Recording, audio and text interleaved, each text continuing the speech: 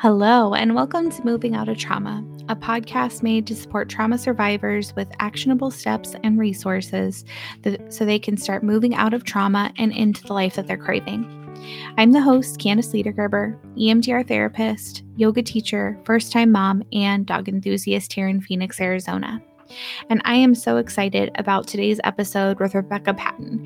She is a pelvic physical therapist supporting patients of all genders and identities with a trauma-informed and inclusive approach, working to destigmatize sexual health and pelvic health concerns across the gender and sexual identity spectrum. But before we dive into today's episode of Moving Out of Trauma, I want to give you a reminder that if you're looking to practice more mindfulness and incorporate grounding skills in your daily life while also getting monthly updates about new content, head over to soulmission-emdrtherapy.com/podcast to sign up for our newsletter. You'll get a free workbook there with actionable steps you can use today with a trauma-informed lens to feel more grounded and more present in life. Again, that link is soulmission-emdrtherapy.com/podcast, and that link will be in the show notes. Let's get started with Rebecca. This is a quick disclaimer that this podcast is meant to educate and inspire and is not a replacement for therapy. It does not constitute therapy services, advice, or guidance in the form of therapy or medical help to treat any condition. So please consult a therapist, your physician, or use the resources we provide in the episodes to find a provider near you.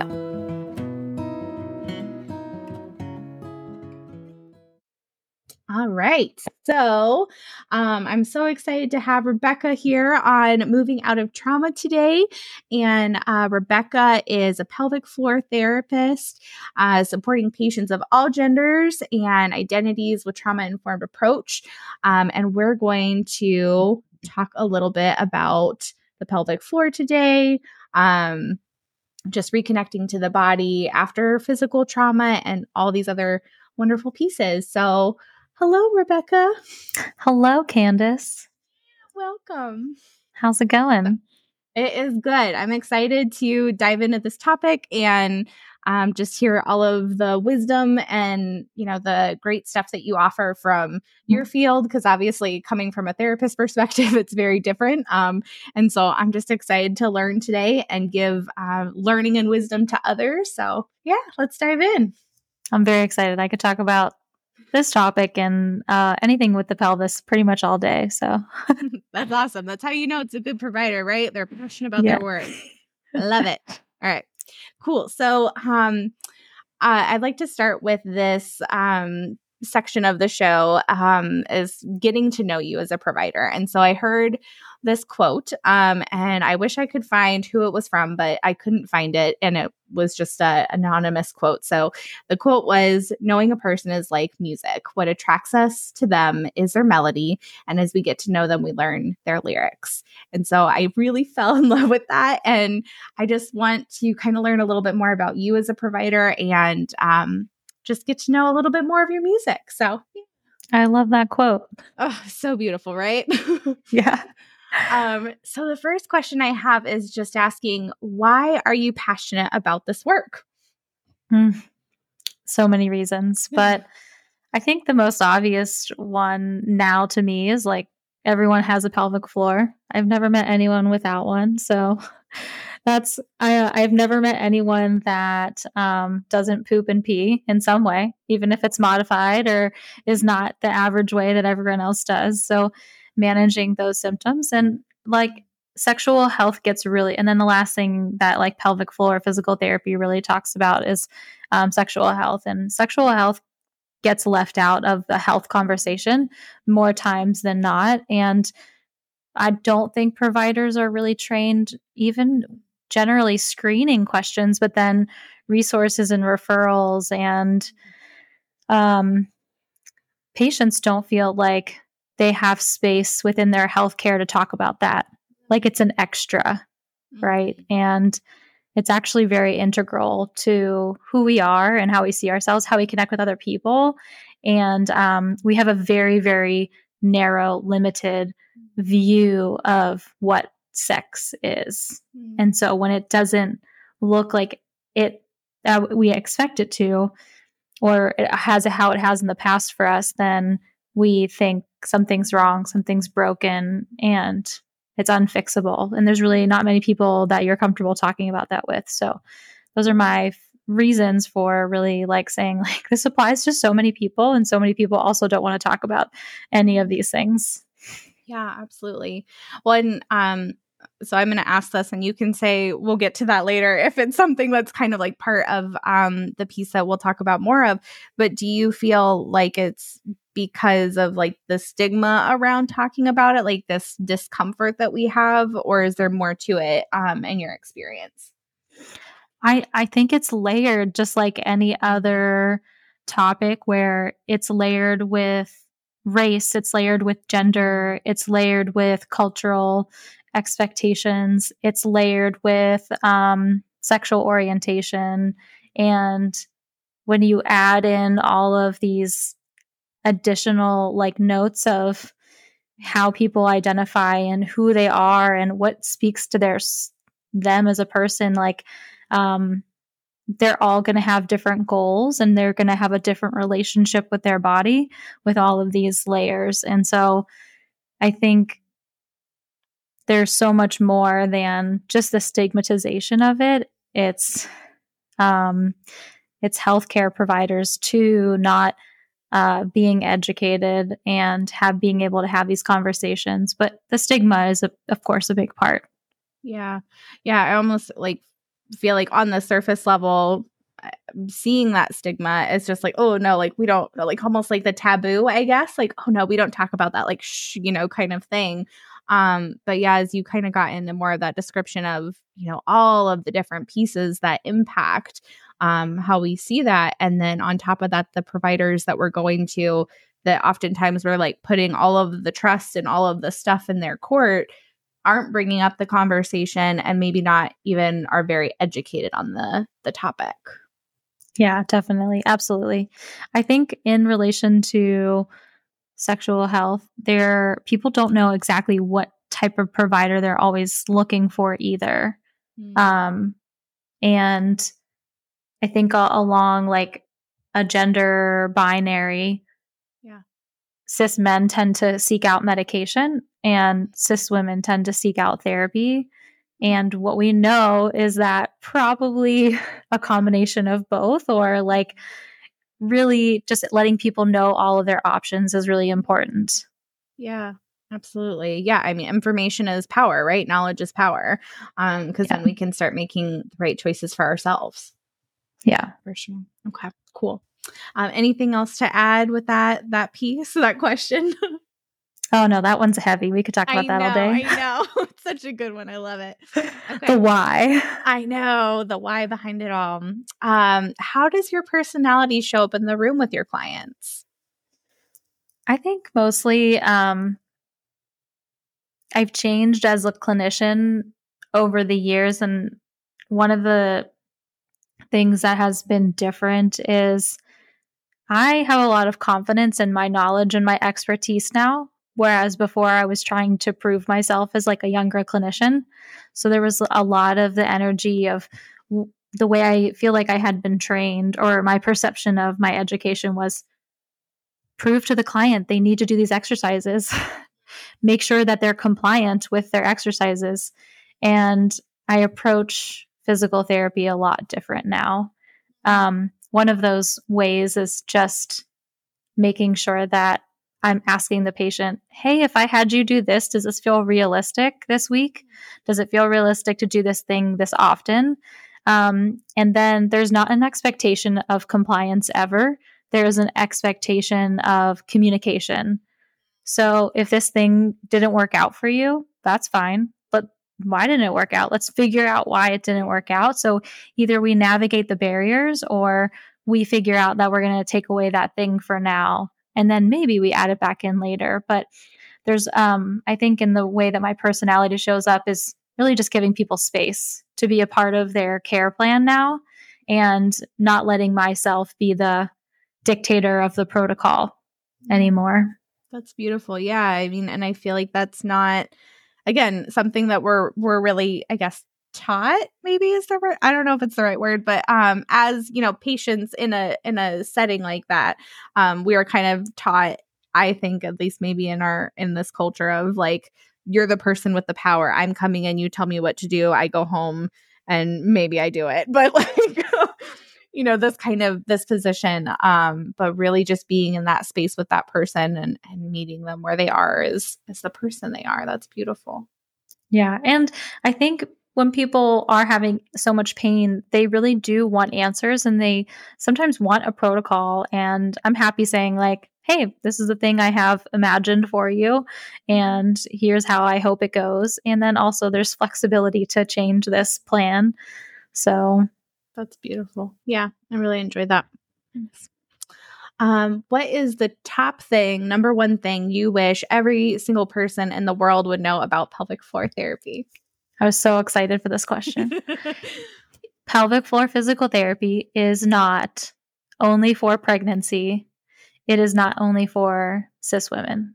Okay, everyone deserves physical therapy during pregnancy, after pregnancy, not just like 6 weeks, not to, like, which we don't have. And also, I see so many people outside of those categories. Yeah. When we talk about pelvic floor dysfunction and we talk about pelvic pain, we're also talking about constipation, urinary issues, sexual health concerns.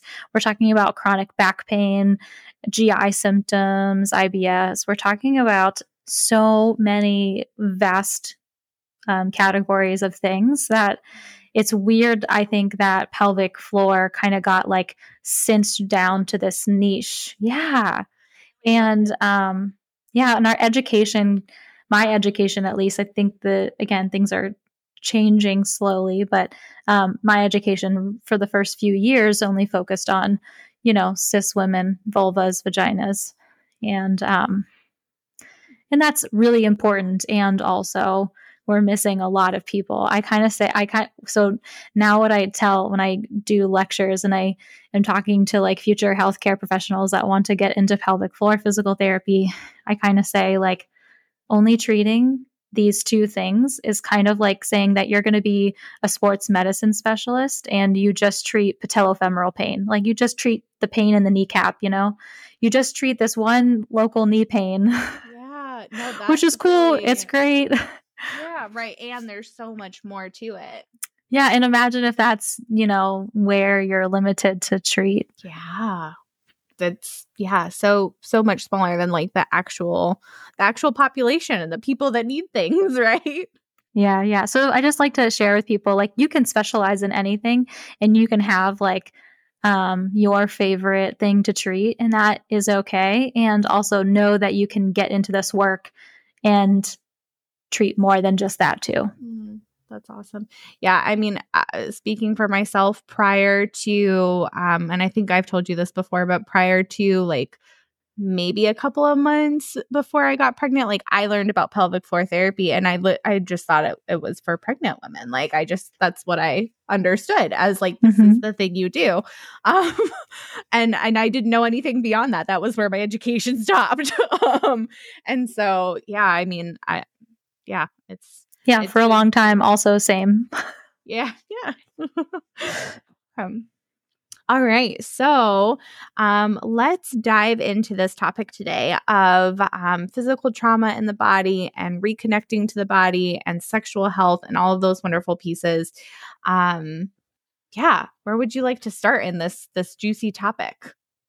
I liked your first question when you asked about the common things that you see in the body after trauma. There's so many things and there's so many ways, and some are really easy and obvious, and the other ones you pick up the longer that you've been treating people that have had these experiences. But I mean, the first thing that I see in the body is like changes in breathing, not being aware of when people are holding their breath throughout the day, holding their breath for really long periods of time, and then feeling like they have to like gasp for air. Changes, and this can kind of appear in the session as like changes in the fluidity of their speech, like needing to take big breaths or getting out of breath when they're talking. of course, this can happen for many reasons, not just trauma. So I just like to say breathing is a really integral part of our nervous system and our diaphragm, and the way that our diaphragm and our pelvic floor um, work together is going to be one of the foundational things that we work on first before we get to a bunch of other things. And so breathing is just an indicator for me of like, oh, got to start, got that's somewhere we're starting pretty foundationally. Um, Another thing I see in the body is muscle guarding. Muscle guarding, as in a muscle not being able to move flexibly through its full range of motion. And we can see this really easily in muscles that influence a very specific joint. For example, like our elbow. We know exactly when our elbow is not able to do what it needs to do because we can tell every day if it can't bend all the way, it can't straighten all the way.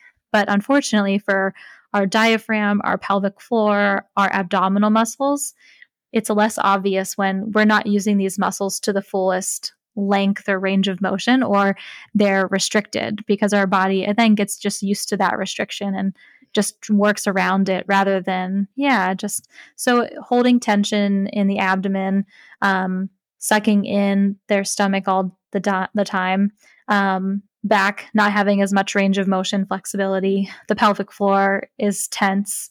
The jaw can be tense, and then the inner thighs, like squeezing your legs together or clenching your butt.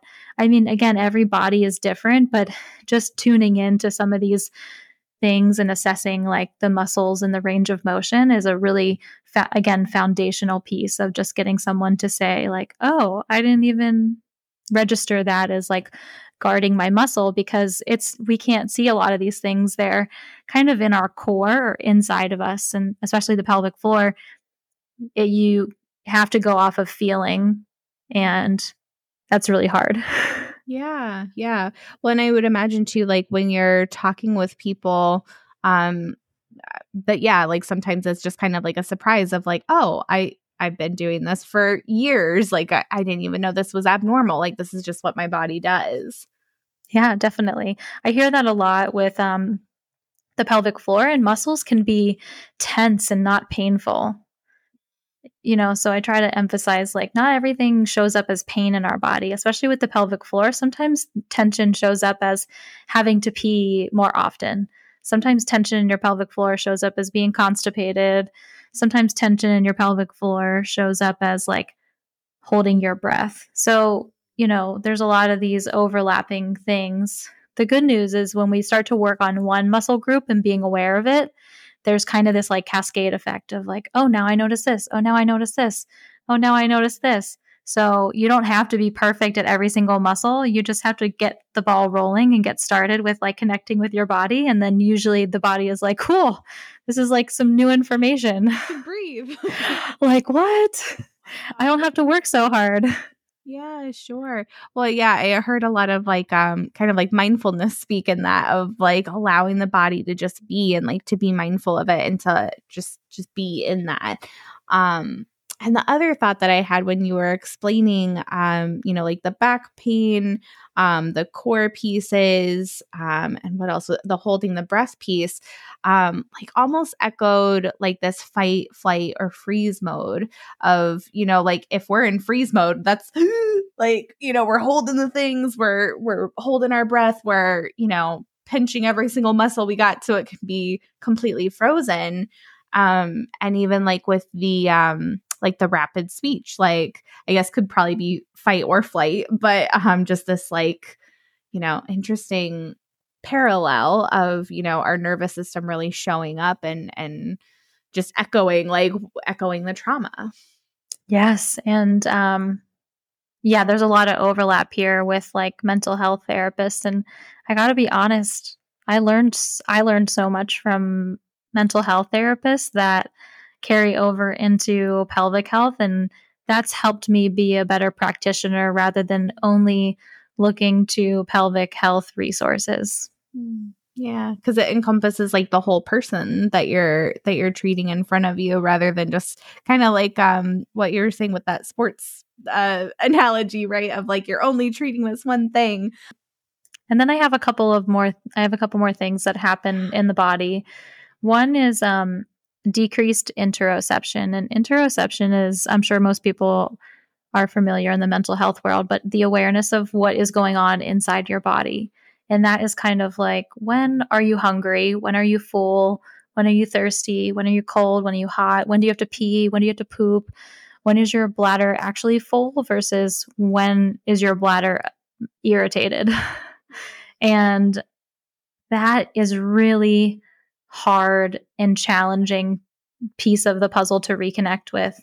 I had one patient in particular who had a long history of sexual trauma and got out of that situation and living her fantastic life, mostly still kind of dissociated from her body. Sure. And as we started pelvic floor physical therapy, she really started to notice, oh, I have pain here. But like in a way where she was like, oh, my body's talking to me again. Like, this is really cool. Like, not pain and like, oh, that sucks. Kind of like pain and like, oh my goodness, I like have a sensation. And her her bladder, she would have to sit down on the toilet and just work so hard to pee and strain and push just to pee. And peeing should be really easy and just kind of like a let go. And she finally got this like really strong bladder urge when she was driving on a trip, and she had not felt that in so long. Wow.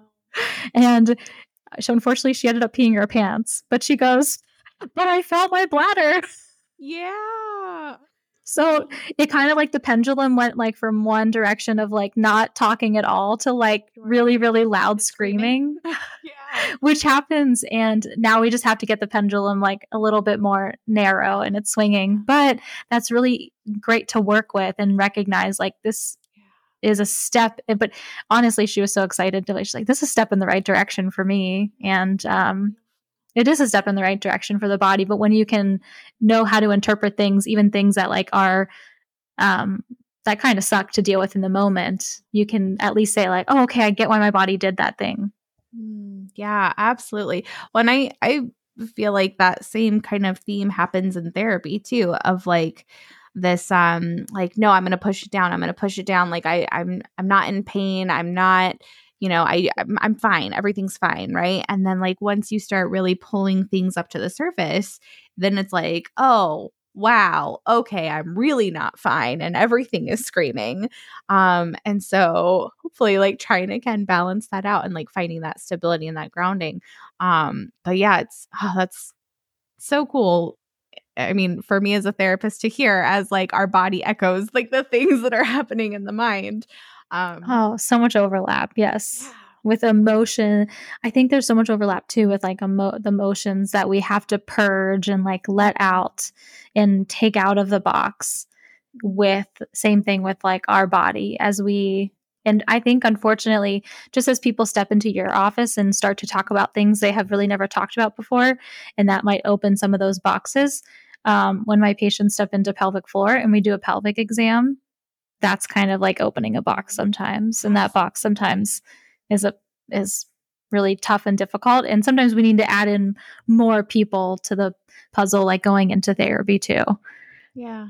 Yeah, absolutely. It reminds me of like that analogy of like cleaning the wound, right? Like if you don't clean a wound, it's just going to fester and get like icky. But we have to kind of go in and put the peroxide or, put the whatever on it to clean it so that way it can heal.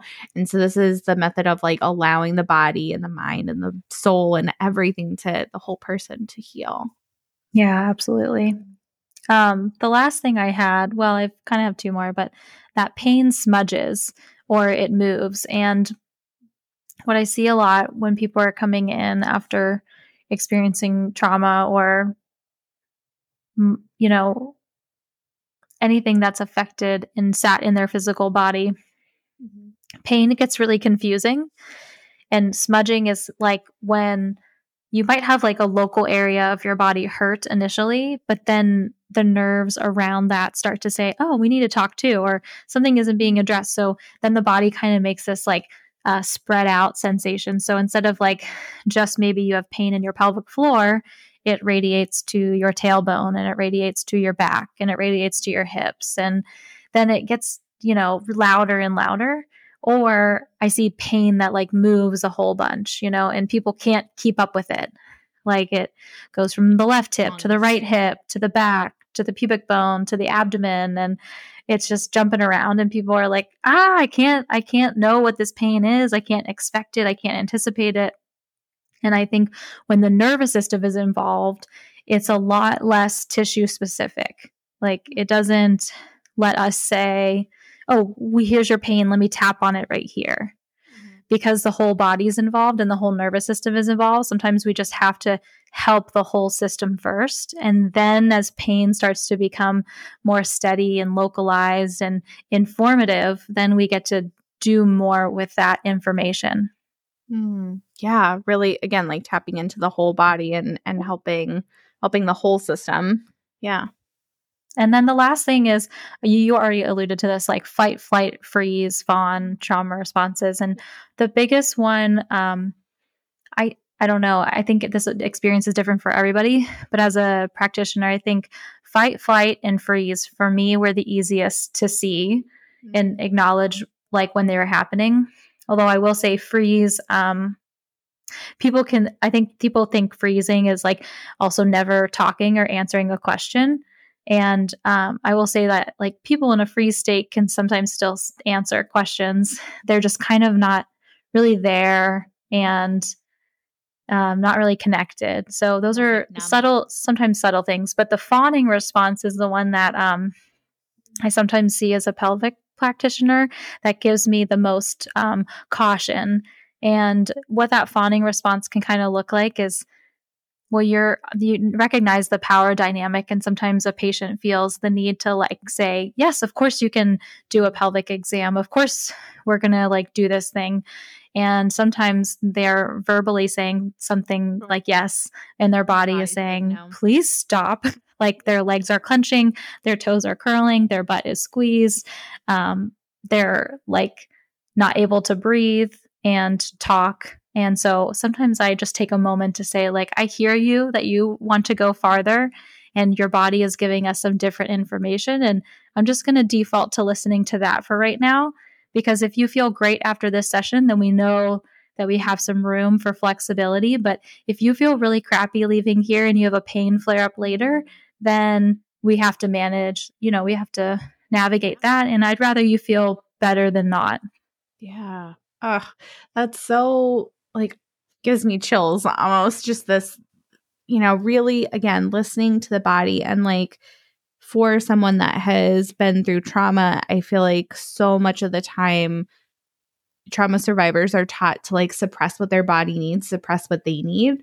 And so in that moment, like even if the actual person in their conscious level can't recognize like, oh, okay, like they're listening to me, right? You're listening to the body and what the body needs in that moment, and respecting it, right? Like respecting the boundaries it's setting of saying like, yep, no, stop, please. Right. And, honoring that. I think that's such a beautiful, beautiful connection. Yeah. So those are the main things I see. And those are probably foundational things that in order to recognize them, then you get to say, oh, okay, we're going to start here and then we can build on all of that. I love it. Yeah. Perfect. How you seen PT impact clients' sexual health journey as they heal from trauma. So yeah, we can go into that one too. Yeah. Yeah, I will say that this is something that as a newer pelvic PT years ago, I wasn't as good at navigating sexual health in the way that I am now. Pelvic floor therapy education does a really good job of teaching you about the pelvic floor muscles, teaching you about bowel and bladder, teaching you about the musculoskeletal system of the hip and the back and the pelvis. But sexual health is extra education to navigate. And you have to do separate education from your pelvic health, musculoskeletal things to really help people, I think, with sexual health in a way that is not just about your patient in that moment, but also how to get their partner involved or their partners involved, or how to set them up for success, like not just now, but in Yeah. the future. Yeah, But the education for themselves so they can walk away, with, I don't know, more information, but how to, operate within those like realms and be able to advocate for themselves, it sounds like. yes. So one of the things that I'm working towards is a sex counseling certification, of course. And it just is my way of like trying, and sex counseling, I want to specify, is under my physical therapy license, is an extension of it. So at Foundation, I'm still doing interventions and education for short term goals, but I am not a mental health provider. And I just think that distinction is really important because I use sex counseling as like, okay, this is a bridge, but we still probably might have to go to somebody who does more or Yeah. does more mental health therapy. But hey, we have some things that we can work on in the short term that can give you some autonomy and some feeling of control again. So, but anyways, in the realm of physical therapy, impacting client sexual health journey, the first thing usually is like body awareness. It's like improving someone's awareness for how their breathing system coordinates their muscle range of motion and their flexibility. It's really it's more difficult to train pelvic floor muscles and the diaphragm because they're inside of our body. And so feeling that thing move, you don't get to do by just looking at it throughout the day. You don't get to, like the way you engage your quadricep muscle, you kick your knee out and you see that muscle right in front of you tighten. Mm-hmm. The pelvic floor is kind of tucked under there under the pelvis and it's so small. And getting people to say, "Oh, that's moving. Oh, oh, I can control it." Is so exciting. And that's one of my favorite pieces of the puzzle because if we can get over the hump of like, oh, I feel a muscle, it's moving. Oh my gosh, my diaphragm helps my pelvic floor move. The way I breathe helps my pelvic floor. It's like, yeah. Yeah. So being in charge of what's happening in your body. Yes, exactly. That's so big. That's such a On huge thing.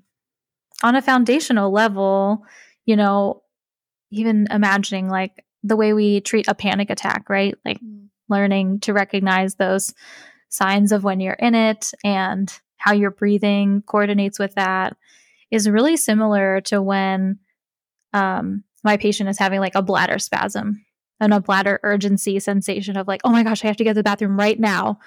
So I call it like a bladder panic attack. Yeah, no, recognizing again, I mean, I know I keep saying this, but like the knowledge is power, like, and to have the body awareness and just the overall, oh gosh, like what am I trying to say? Presence, like the ability to be present in the body rather than again like that pushing off like, ooh, no, we're not going to connect to that. Like that feeling. That's what I hear anyway. I don't know if there's something else there. Yeah, I But love just that. yeah. Mm. I also when we're talking about pain, pain takes up so much energy from our life. Thinking about pain, thinking how not to have pain, that hypervigilance I think you were alluding to earlier. And hypervigilance and pain are just their best friends because people are constantly trying to be hypervigilant about how to get themselves out of pain. And that just takes up so much energy. And so, one of the things, like when we start to improve muscle flexibility, breathing mechanics, um, that also helps with pain. It helps with that dial switch of pain. And so when people are in less pain, they get to spend their energy thinking about other things. And from physical therapy's standpoint, when people get a relief and a break from feeling the intensity of pain that they do, or the pain is less frequent, then they suddenly get a little bit of quality of life back. Oh, I get to go on a hike today. Oh, I get to walk my dog. Oh, I'm not afraid of picking this thing up. Yeah, to be like really fully present and just like enjoying the life that's in front of them rather than being consumed by like, oh, this thing hurts, like this stuff hurts. Um oh, what was it that I was just thinking too that you I hope it comes back to me. It was something I wanted to ask you off of that, and it flew away. So It'll come back. Pain and and hanging out with your kids, right? A lot of people want to be present and present parents, and that's really challenging when you're thinking like, I don't know if my kid can jump my back, or I don't know if I can like help them play with their toys on the floor. Yeah, that being present piece. Well, with that, you had shared, learning how to how to work that muscle, right? And that being like a big part of like autonomy and just figuring what that feels like. I hear in the body the same way, and that at first, like when clients come in and I'm working with them, a lot of it is just working on being here in the moment, because so much of what I see is like I'm either in the past, right? And I'm like reliving all of this crap, or I'm like launched into the future and I'm like anxious AF and, and that kind of piece. And so really just learning how to like dial that back and be in the present. And like, I'm curious if that's kind of what you see as you teach them how to like re-encounter their body and like really be present and figure out like, this is what this muscle feels like. And this is how that all intertwines. Cause I know I saw your face light up of like, I'm imagining what your clients must, feel and their faces and expressions and the happiness behind just being present in their body. So I don't know. Tell me a little bit about that. Yeah, that is definitely something I encourage, and I have to learn not everyone is at the same place, and not to like force like be present. Because sometimes we just need to, talk about something, or someone wants to talk while we're like working on body stuff. And so there's, even if I can get like someone to notice like one new thing, that's a pretty good session. And some people have sessions that are like, oh my gosh, I don't think I've like spent that time with my body in so long. So there's a big variation of what someone gets out of like any given session, which is why the length of treatment and just things vary so much with each person in plan of care. But I see what you're talking about a lot with focusing on a lot of things I see with pain and pelvic pain is, am I going to have this forever? Am I broken forever? Am I never going to have sex again with my partner? I don't even want to masturbate right now. I don't even want to have sex. Like, is that always going to be like that now? Right. Yeah. Yeah. Well, and I hear too, like what you're saying about, like kind of the balance of meeting that person where they are of like, I do or I don't want to talk about it. And, I don't know if this was connected to that piece, but of just like giving that information to them, like, this isn't forever. Like there's hope in, these pieces. That's a lot of what people want to hear. When they come in for pelvic pain, it's a terrible place in your body, first of all, to have pain. People have, I say, like, you are a resilient person. Just what you've described to me, you've had knee pain before, you've had ankle pain, and those weren't such a big deal for you. You navigated those like really well, but our body responds to the pelvis much differently. Think about like having pain in your genitals, or being constipated all the time, or always feeling like your guts or like your stomach is kind of twisted in knots, or just like there's always pressure on your back. Those are the ways that people are describing to me their pain. And I think it's really hard to sometimes imagine the body like not being in that way or that condition when you've been feeling it. But also, our body is going to protect that space more. And we're going to interpret pain in those spaces a lot more intensely too than like, oh yeah, my ankle is kind of bothering me, but like there's no organs there, or there's no like my heart's not there, so my bladder's not there. So I always usually mention to people like, yeah, things feel really intense in this space in our body, and there luckily like there's treatment for it. This is what I do every day. Like I built a whole practice around pain on this kind of pain. So like it's really important to be able to let people see like this is entirely what my job is to focus on. So if you can just let a little bit of the burden off of you to figure out every piece of that puzzle, like that's what I'm here to help you do. Yeah. Oh, I love that you help them like normalize, like this is what's happening, and like you're here, and like that's okay. Like we're here to work on this together, rather than like, okay, I just have to continue figuring this out on my own. Oh, that's the worst feeling, right? When you're trying to navigate something really difficult and you feel like you're by yourself. And you also feel like, okay, so like if your ankle hurts, you're going to probably chat with your friends about it. Not such a big deal. You could talk to your boss maybe about it. Like, yeah, I'm having trouble walking on my ankle. Like, okay, that is a visual, obvious injury most of the time. And pelvic pain is not. And people do not want to talk about that with people. They don't want to talk about it with their friends. Sometimes they don't want to talk about it even with their partners. Sometimes they don't want to talk, they just can't mention it to anybody. When my patients are doing getting time off work, they usually say something about their hip or their back, to be honest. Yeah. It's such an intimate part of yourself. Yeah. So a lot more people are dealing with these things than you think. They're just probably not talking about it because that's just not, they don't feel safe enough to. Mm-hmm. I'm glad practitioners like you exist. Well, we always become the things that we needed, right? Yes. Amen to that. Yeah. And I think a couple of other things that I see people getting is just learning to trust their body's intuition again.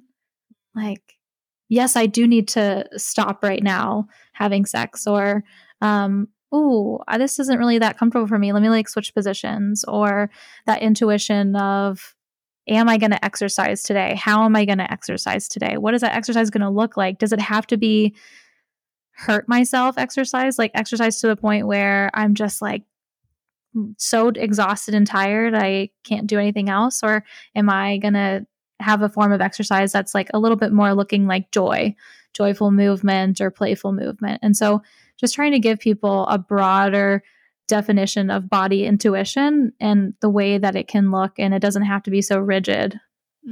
Yeah. Oh, I love that, because I think in our society we often very rigidly look at those things of like, this is what I'm supposed to do. I'm supposed to go work out. I'm supposed to do this, and whatever thing, and like this is the box I have to fit in. This is the mold that I'm supposed to be.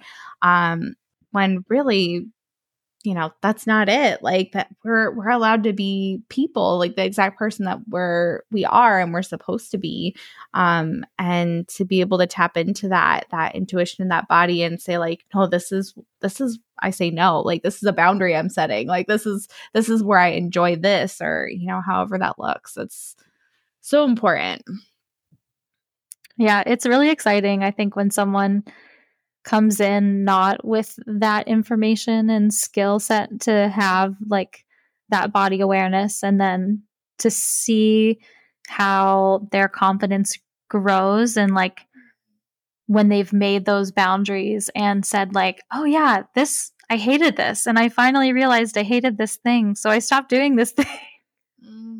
Yeah, I said no. I said I didn't want to do this. Like, that's so freaking great. Yeah, I see so many parallels to therapy. This is right. This is so I know. cool. In the early, again, like this is just something I've learned over time. A lot of the marketing, right? When pelvic PTs are like, market to other professionals, like interdisciplinary plan of care. Okay. A lot of that is like to gynecologists, urologists, urogynecologists, right? And my biggest resource is by far mental health care professionals. I mean, and once I finally made that connection of like, oh, this is the overlap. Yeah.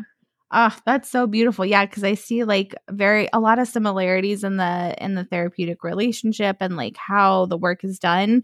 But the work is done more like up here. I'm pointing to my head, but yeah, up in the mind, whatever, and taking those things and acting them out in our life, versus in the body. We scratch the surface on that. So it's so cool that you get to really dive into that with people and offer them the same therapeutic care that they need, right? Like to encompass their whole person. And I think it's really important to note that there's not a perfect order in which to take care of your body, like mental health and then physical therapy, or physical therapy and then mental health, or both at the same time. But sometimes I do get people who have come in with pelvic pain and we do an exam and it is absolutely terribly overwhelming for them. They have a lot of intrusive thoughts. And as we're trying to like work together, we realize, oh, we got to step back and we got to we have to make sure that the mental health therapy is focused on first and that you have strategies. And then you can come back into this space with like a lot less overwhelmed sensation, a lot of like more things are in your control. Yeah. Yeah. Which is, I mean, the whole thing about trauma is that it's outside of our control. So regaining that control and autonomy and those pieces where we get to say no, we get to express ourselves is so vital to, I think, the healing process. Like, so I think that's really cool that you're able to work within that. We have the best jobs. We do. Okay, wait. Actually, I take that back. There's goat yoga, and I'm pretty sure that might be. You know, I've done goat yoga once. It was pretty cool. Was it? I Oh would my love gosh. to. They're baby goats. And so Yeah. they're little tiny cute things that were just, hanging out. I didn't do very much yoga that day, but I mean, it was adorable. But it was so great for the nervous system, wasn't it? It was so many giggles and laughs. I loved it. See, yeah. I think that you got more than enough out of it. Yeah. Amen to that. Yeah. Yeah. I definitely advocate for that.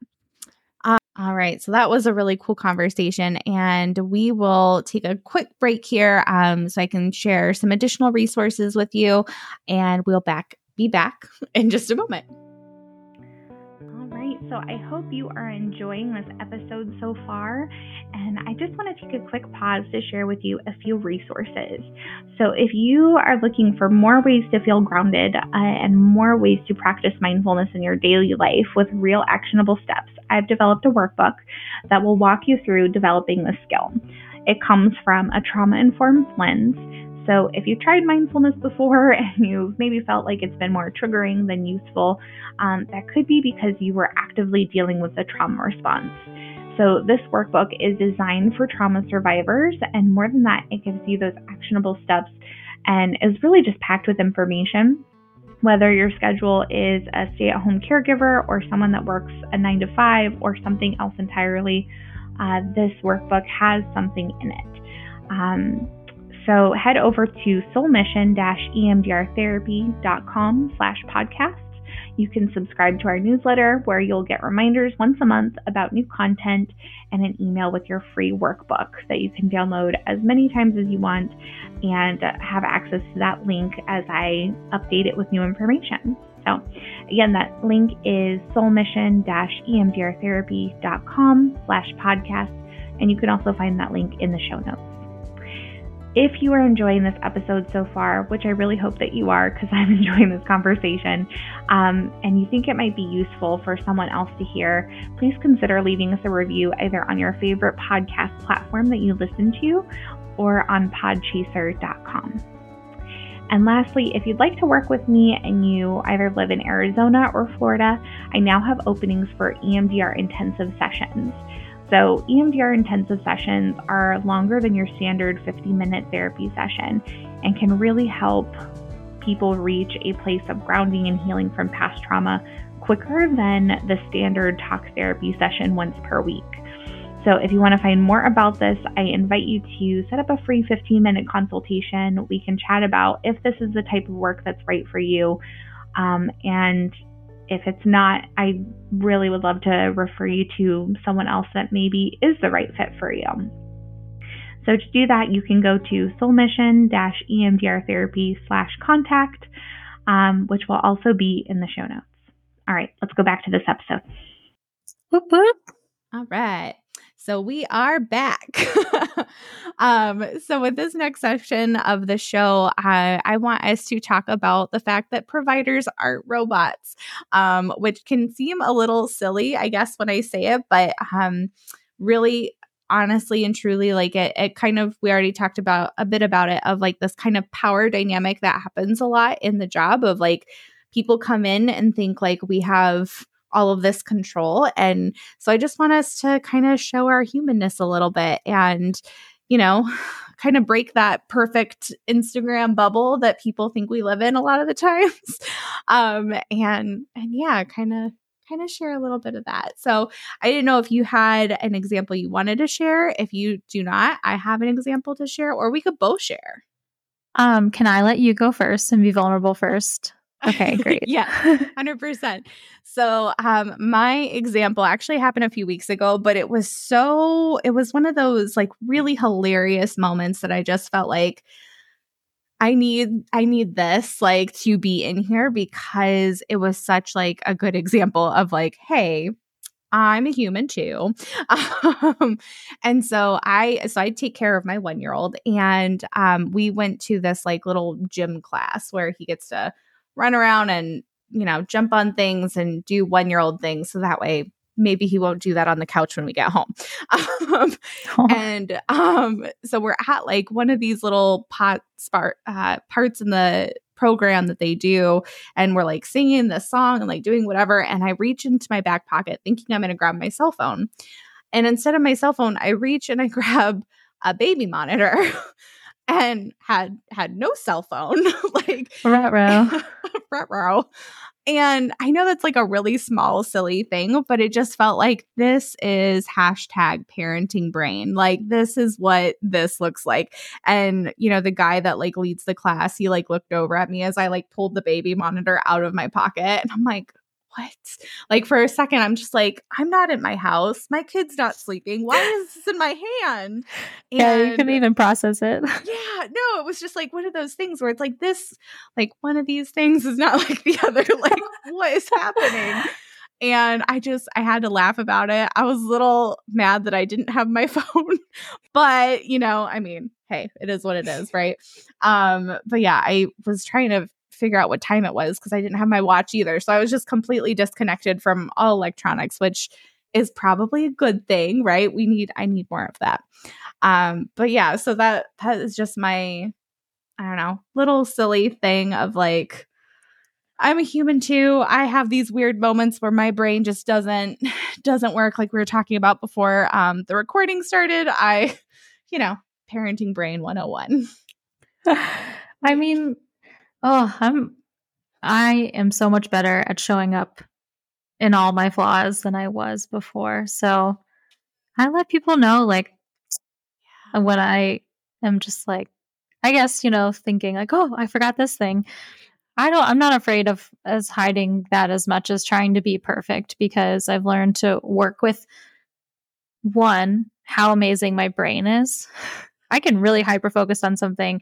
And when I have patience, like I am there, I am focused, I am like here for them. And, but in so many ways, my day is different every day. And so, I mean, I can't even think as like one example. Like I could think of like 5 a day. It's But hard to do when you aren't like active. I mean, like literally, I had to make my brain remember this incident because mhm, I knew like otherwise it would be a blend into one of the millions of things that just yeah. makes my day my day. One time when I was especially in the early days of starting my practice, I w- was always like switching my vehicle with my partner for different reasons. And I kept forgetting to copy the key for the office. And of course, one of those times I ended up forgetting my keys to the office because they were on the wrong key fob. So I had to cancel. I had to call somebody and cancel because I'm like, oh, my partner's already at work. They're on the other side of Phoenix. Like I'm never gonna get my keys in time. And I probably, in retrospect, could have had someone like let me in, gotten called maintenance. But I just remember being like, dang it! Like who messes this up? Who, as a business owner, makes that mistake? Oh, yeah. So I mean, I've made so many. I think as a business owner, that's when I feel like my mistakes stood out more to me because I felt more responsible for everything, and I didn't want to let anybody down. So, yeah, I think those instances sit a little heavier with me because I'm like, oh, I hate to ruin someone's day and not let them get the treatment that they planned on getting. But, once you do something wrong, the good thing is you probably are going to be more motivated to prevent that thing from happening again. So I can guarantee you that night I got the keys. You solved that problem, right? Yeah. So sometimes our life is just telling us, like, hey, if you don't deal with this problem, we'll convince you to. We will keep coming back. Yeah. And I forget what else I was going to say. Go ahead. Oh, I'm sorry. I don't remember. Oh, okay. Well, I was just going to say, I mean, I definitely feel like as business owners, there can be a lot of pressure. And I think maybe the pressure that we put on ourselves sometimes, and it's a lot sometimes to carry all of that by ourselves. Yeah. And so my patients are human when they come in, and I just try to give them the most energy and the most like time I have and the most intention. And I think if I can come away having done that, then other little things, like it's okay if we're not perfect. Yeah, absolutely. And I think in those moments that I am not perfect, like, hey, i.e. my kid crying in the background, like those moments are the things that, again, like make my life what it is. And sometimes I'd say, make therapy even that much more richer because, I'm able to just come as my full self. Like this is who I am. Yes. And isn't it so nice? Can't you tell when patients too feel like, oh, they can like be a breathe. themselves? Like an exhale, like of like, oh, They okay, didn't have to they're come in human. perfect. Like, you didn't have to have your makeup on to come in. You didn't have to shave to come in. You didn't have to wear fancy clothes. That's right. Mm-hmm. Yep, Yeah. absolutely. Love it. Okay. Well, let's move on to the trauma tip of the week. So I know that you have 2 little tips for us, and I would love for you to just share whichever one that you'd like to first with all the information and the juicy details. Cool. My first trauma tip for anybody is please let your belly relax. It doesn't need to be tense all day. You don't have to be sucking in your stomach all day. And if you are going to do things that you feel like you're in an environment where you need to do that, just be mindful when you come out of that environment to let it go and breathe, let your pelvic floor relax. So, if you're not sure how to do any of those things, then you have some great resources now. And then my other tip is for sexual health, a good lubricant does wonders. And I kind of go off on some tangents, and you can reach out on my Instagram. There's a link to get a lubricant guide. But the most important thing about lubricants is that you're getting one, if you're using a water-based lubricant, that you're using one that has a low matching pH to the vagina or the rectum, and an osmolality number that is like pretty low. So osmolality is just the concentration of the lubricant, and you also have an osmolality number in like the lining of the mucosa and the vagina and the rectum. And that's what maintains that great like microbiome, the thing that is self-cleaning and keeps things just like happy and healthy. That also keeps things really stretchable and flexible. And unfortunately, not all lubricants are good lubricants. So my favorite water-based brands are Yes, AHYES, and Good Clean Love, because they have great ones that match like the vaginal microbiome. But there's other fantastic lubricants out there, and I have a whole guide about it. But a good lubricant goes a long way, and also a bad lubricant doesn't do good. Yeah. Okay. So best to get a better one. Yes. And you There's said some you that have. Oh, sorry. Go ahead. there's just some that you need to be thrown in the trash. Always. Yeah. Sorry. And Don't buy them in the first place, babe. and I would say about lubricants, one thing that frustrates me is they use marketing tools really well, which is like saying like natural, and people will put like literally put food in lubricants. Like, yeah, I've seen yam lubricants, and I just want to be like, you're those are not digestive systems. And if it's not going in your mouth, it doesn't need to be food. So that's my rant. Yeah, no, I think that's good information to have and to hold. And you said you have the links. I'll get all the links and include them in the show notes Great. so Yeah. people can find that. And you said in Yeah. your Instagram, is that right? Yeah. Okay, perfect. Just making a little note too. All right.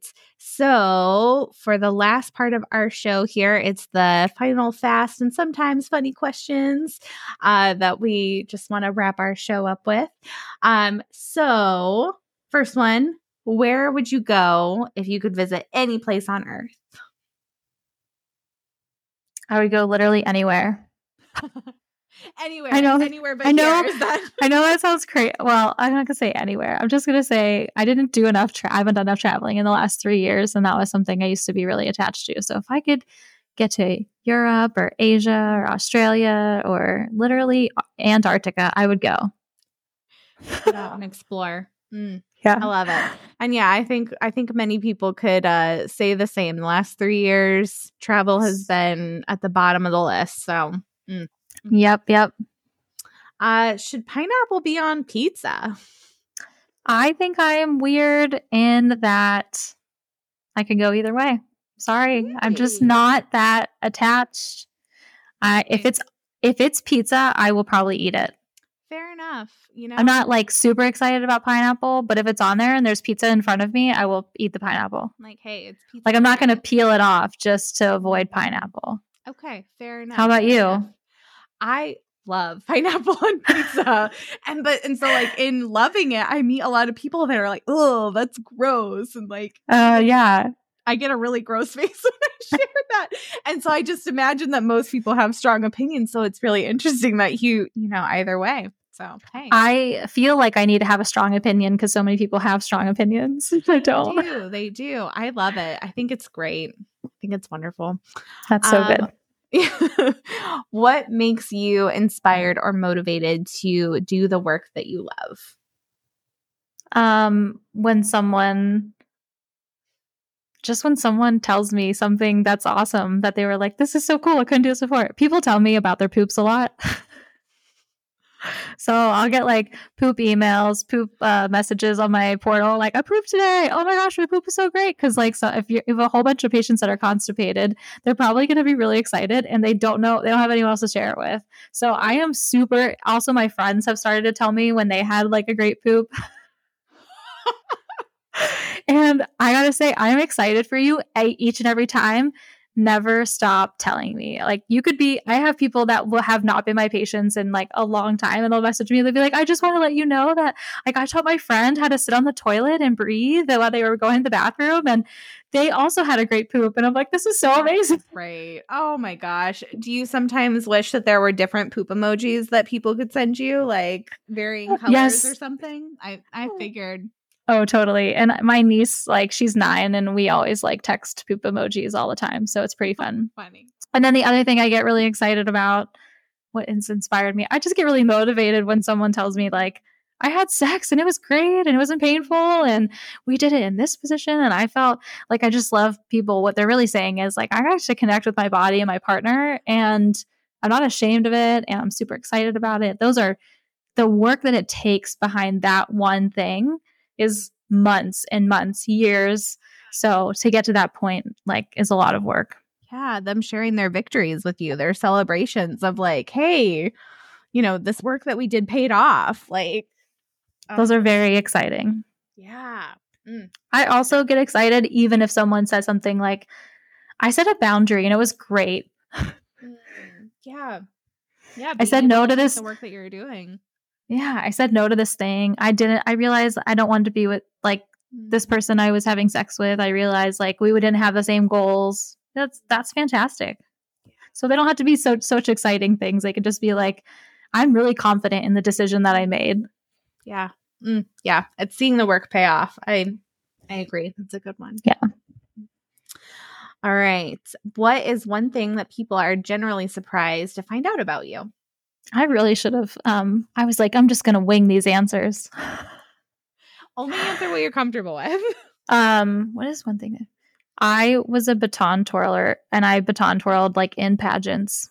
And I went to a world competition twice in high school for team like baton twirling. So I still baton twirl occasionally in my spare time, just as like an ADHD kind of thing. It's just like twirling it between fingers and stuff. It just helps me, I don't know, move around and do something. Yeah. Can I ask you probably a silly question? Yeah, Because go this for would it. be my thought. Were you ever afraid about it falling on your head? Because that's the fear I would have. Afraid. It happened every practice. So yeah, I mean, you get really resilient to that. And also I can't say that I ever had a concussion from a baton like hitting me in the head. Like it's hurt pretty bad, but it's not like It's not falling on your like, oh head. my Yeah. gosh. Okay. All right. Fair enough. Yeah, you get pretty adapted to that. Okay. What does a simple moment of pure joy look like for you? Oh, I love this question. Probably my most consistent pure joy moment on a regular basis, like in the morning, is if my partner brings me coffee and then we just like have an extra few moments of like cuddles before the day gets started. That's my favorite. Yeah, that's beautiful. Just having that connection before you kind of enter the world and all of the things that go with it. Yeah. Yeah, it's really funny. What we'll do now is like we both get up and then get coffee and then sit on the couch again. Sit on the couch again for a few more minutes, and we're just like drinking our coffee and cuddles, and then we can get our day started a lot easier. Oh, that's beautiful. That's such a beautiful like frame of perspective to like start your day in, because you're like, you start from a good place. It is much easier. Like our lives fit that schedule now, and I've always wished I had a life that fit that schedule, and now that I have it, I'm like, this is so amazing. Because I was always getting up for work really early, or we had different like work schedules, so that wasn't always accessible to us. Yeah.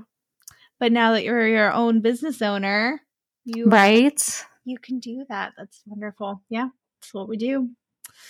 All right. Well, thank you so much for joining me today. I'm so excited that we got to have this conversation and just dive into all of this. So thank you.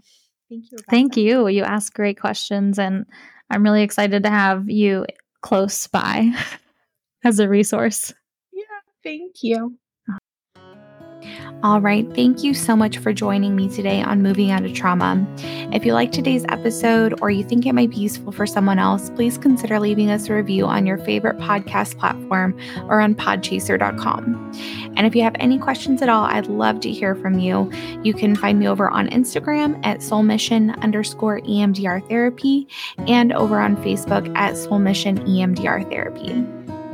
Stay tuned for the calm state change place as well as the container exercise if you would like them. Remember, you didn't choose trauma, and you can choose your path towards healing. So I just want to invite you to find a comfortable position and to make sure that you're doing this exercise somewhere safe, somewhere where you feel that you can take a few moments for yourself, and definitely not while you're driving. So we're going to start with the container activity and then move into the calm state place. So it's good to have a secure place where you can store memories and issues and things that may need still some work, but also maybe you don't need to focus on them right at this point. So if you think about it almost like cleaning up the files on your desktop computer, so you can just feel a little bit less overwhelmed and focus a little bit more efficiently. The files are in a safe place. And you can access them the next time that you need to. So to start creating this container, I'd like you to imagine some kind of container or storage system that can securely hold as much as you need it to for as long as you need it to until you're ready to work on it again. So this container can be something you imagine. It could be something that's real. We just want to make sure that this container has a lid or some type of secure closure. So that way there's a way to take things out only when you want to. Now, it's important to note we don't want to put people in containers, but we can put memories and feelings and any kind of situations. So take a moment and really think about what that container might look like. Notice how the container feels. Notice how it feels that it's there for you, should you choose to use it or when you choose to use it. And now, if you need to use that container, I want you to picture allowing whatever needs to go in there to take its place in there. This can happen slowly. This can happen quickly. However it needs to happen, it's okay. Just allow the pieces, the memories, the thoughts, the feelings, the situation, whatever it is, to just slowly take its place into that container. Now, once you feel like the things that need to be in the container are in there, I want you to close that container. Some people like to imagine that there's a lock there or some kind of secured closure beyond just a lid. So if you like, you can go ahead and lock that. And then just imagine it kind of taking its place back into wherever it needs to be. So this could be a place that you think of in your home. This could be an imaginary place, wherever it is. Just some place that we know that it's there when we need it.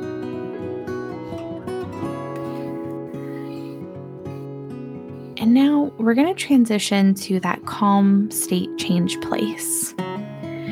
So this is a really good activity to develop a couple of ways to feel more calm and secure without really needing to rely on something or someone external than us. So one way we can do this to create this type of place that you can visit internally whenever you want, kind of like having an instant mini vacation on demand. So see if you can think of a place where you might feel a sense of calm or a sense of well-being. You can imagine a place that's similar to one that you've experienced or heard about or read about. It's best not to use a specific memory with people, though, from your own history. So some people like to think of the beach or the woods, mountains, maybe someplace they feel cozy. So just notice this place. Notice what you hear. Notice what you smell. Look around. What do you see? What do you feel? Maybe either the temperature, the time of day, even down to how you feel in your body as you imagine yourself in this place. Really just allowing yourself to soak up every single positive part of this place. The way it looks, the things that you hear, the things that you smell, the things that you might be able to touch, any textures or temperatures, and really encapsulating what you feel in your body as you're in this place, as long as it feels good and calm and a place of centeredness.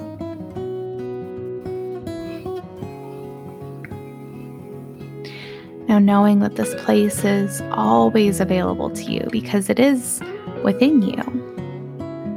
It's a place of your very own making, a place that you can return anytime you need, whether it's for quick deep breaths, returning to center, or maybe even winding down for the evening. This place is always here for you.